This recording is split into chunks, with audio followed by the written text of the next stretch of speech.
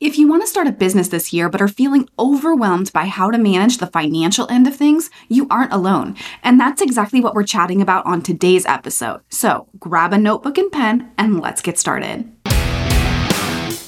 Hey, and welcome to Mama Business, a workshop-style podcast that helps busy mamas like you navigate the highs and lows of managing a family and having a business dream too. I'm your host, Sarah Brumley. I'm a wife, mama to 3, and a hobby blogger turned business growth specialist. It's my job every day to help mamas grow, scale, and thrive in the online business world without sacrificing their family lives. Each episode features real-life talk about home and business, coupled with actionable strategies you can implement immediately. No fluff necessary. So if you are ready to create a bigger impact at home and in business, you are in the right place. This is Mama Business.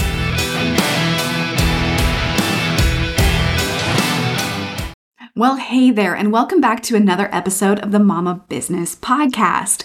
I'm your host, Sarah Brumley, and I am so glad that you're joining me today for what I feel is going to be a game-changing episode for many aspiring mama business owners. And I don't know about you, but I'm baffled that we're already almost a week into the new year. Is it me, or is it time flying by just way too quickly? Knowing that, I really feel like that's all the more reason not to wait to get started growing your business and achieving those big dreams. Today's podcast episode topic comes directly from a conversation I had with a listener in my DMs. She said that she really wants to start a business and has one in mind even that she knows would be successful.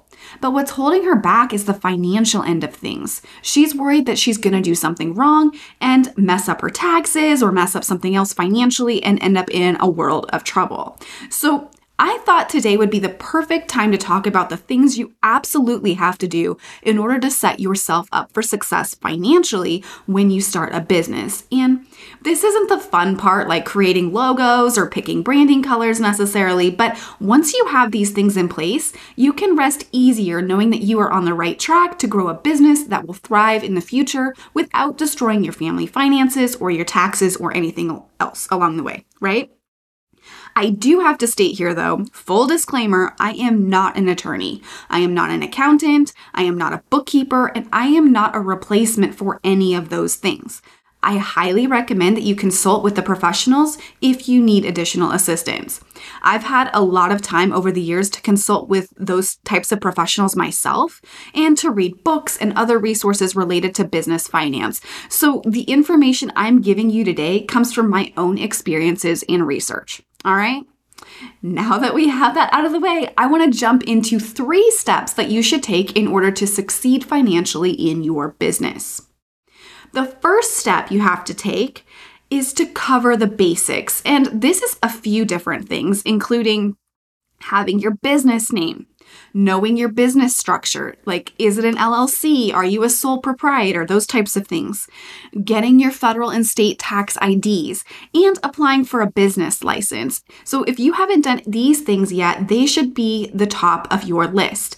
And honestly, it doesn't take that much time to do if you just set your mind to getting it done. I was going to go into a little bit of detail on this, but I'm actually just going to link to the Small Business Administration website. And that details the entire process, so you don't have to worry about what to do next with regard to that, okay? They make it really simple, so I'm just not feeling the need to go through all of those things here in today's episode. A quick note on this though, I want you to make sure that you create digital copies or carefully file your tax ID numbers. You will need those again and again, but they won't just send you new information if you can't find it. Instead, you're probably going to be stuck reapplying. So just a word to the wise on that. Make sure that you have a good filing system, whether that's digital, whether that's in paper copy, even from the very get-go of your business. Okay? So that's step 1, cover those basics. Step 2 is to separate your business finances from your personal finances. And I don't care whether you're a sole proprietor, meaning that all of the business income is actually personal income, or whether you're an LLC or anything else. Your business income and expenses must be separate if you want to avoid a nightmare during tax season. So how do we do this? Well, start by taking that federal tax ID, remember we just talked about that in step 1, and your business license down to your local credit union or bank and setting up a business bank account. In my case, I actually have a couple of business bank accounts for different reasons. First, I have a checking account, which I like to refer to as my expenses account.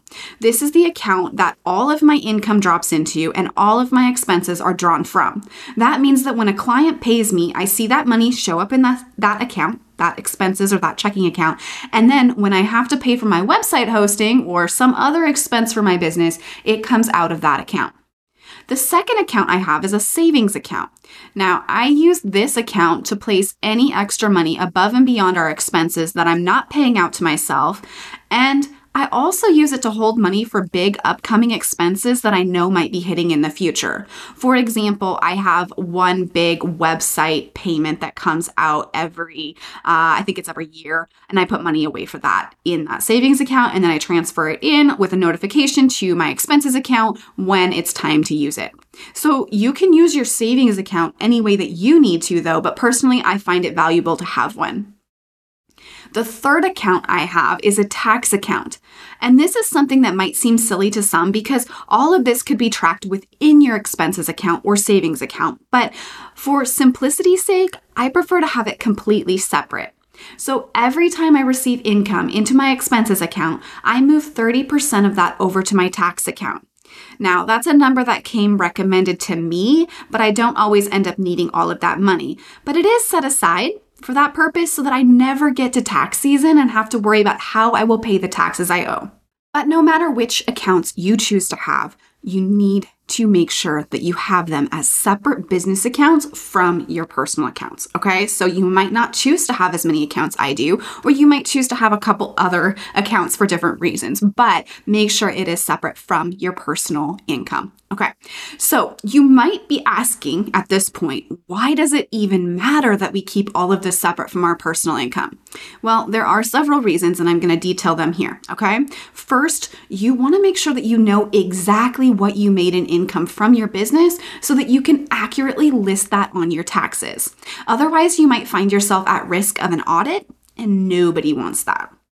Secondly, you want to know exactly what expenses you've had for your business so that you can deduct them from that income whenever appropriate and lessen your tax liability or the amount of money that you owe to the government. Once again, you don't want to be deducting other expenses that don't apply. Third, it's just so much simpler to track. There's no reason to get to the end of the year and have to go back through your personal accounts line by line to determine what was business related and what was personal. You like yourself more than that, right? So treat yourself better and just go ahead and get those business accounts. Alrighty, that brings us to the third step to take in order to be successful with your business finances, and that's embracing an accounting program, or if you really feel called to, engaging a professional accountant or a bookkeeper. And I've talked about this a little in past episodes, but I think it's worth chatting about again here, especially for those worried about the financial implications on their taxes. Having an accounting program is so important for the long-term success of your business. And I know a lot of people choose to use an Excel spreadsheet to manage this, and trust me, I did the same thing when I was just starting out. But this is an area in which I really wish I jumped into an accounting program right away.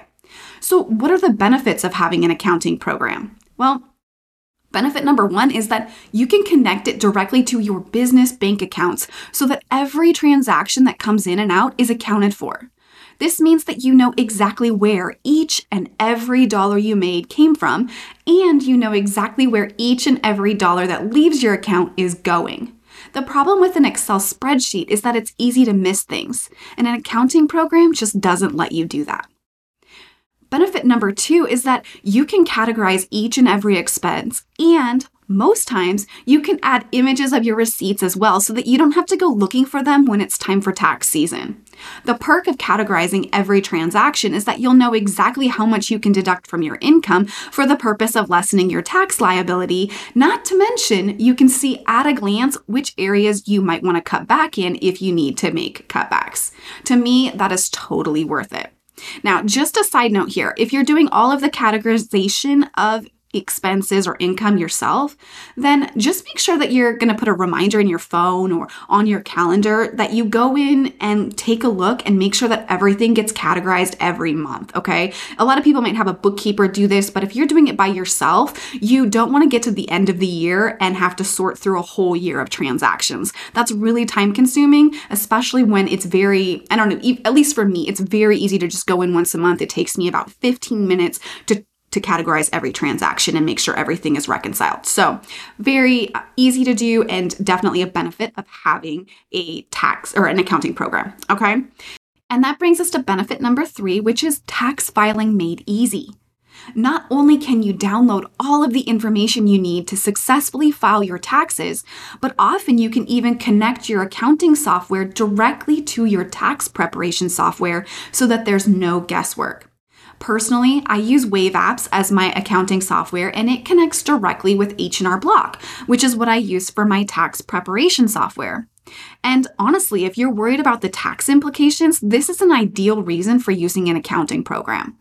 Likewise, I also know that QuickBooks, which is a super popular but more expensive accounting program, they connect directly with TurboTax. So if that's something you're interested in, definitely something to consider. I'm going to link to waveapps.com in the show notes because I highly, highly recommend it, and it's totally free. So if you don't have an accounting program already in the works, then this is a great one to start with. It's super easy to set up and super easy to manage, so there's absolutely no reason you shouldn't jump right in. Okay. Now, I did mention hiring an accounting professional, and this might be somebody that you hire just during the tax season or someone you keep around all year round.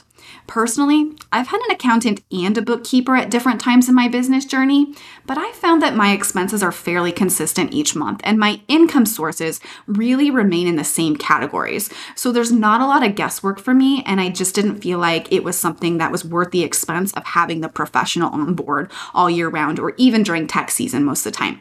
Of course, each of us is different, so make sure that you reach out to a professional if you need that kind of assistance, or you have special circumstances that you're dealing with in your business, or you honestly just really hate math, okay?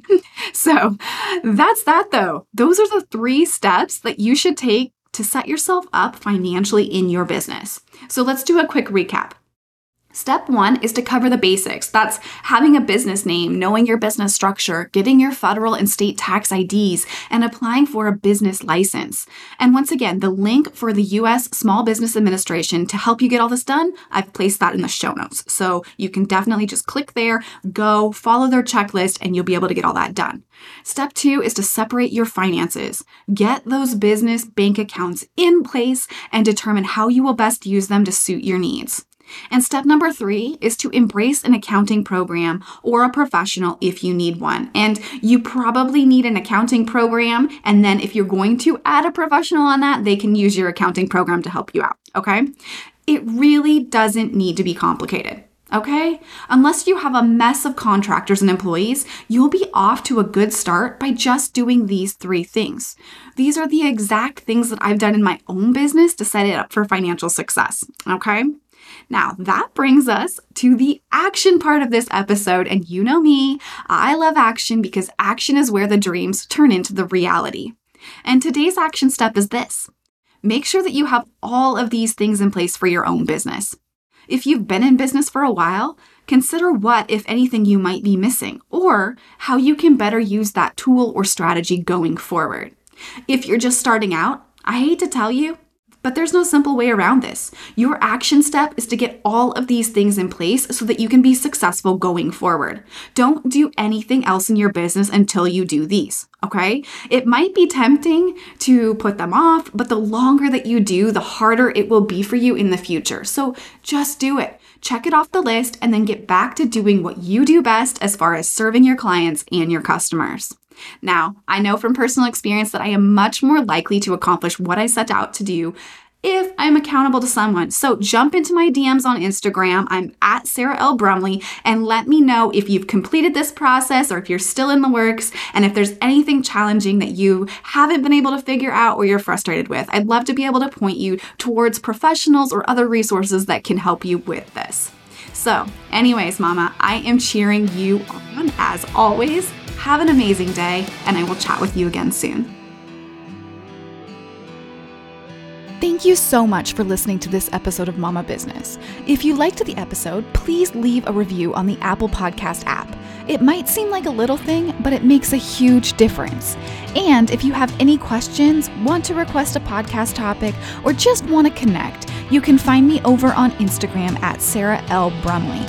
Remember, it is possible to have your family and your business dream too, as long as you know what to do and when to do it. This is Mama Business.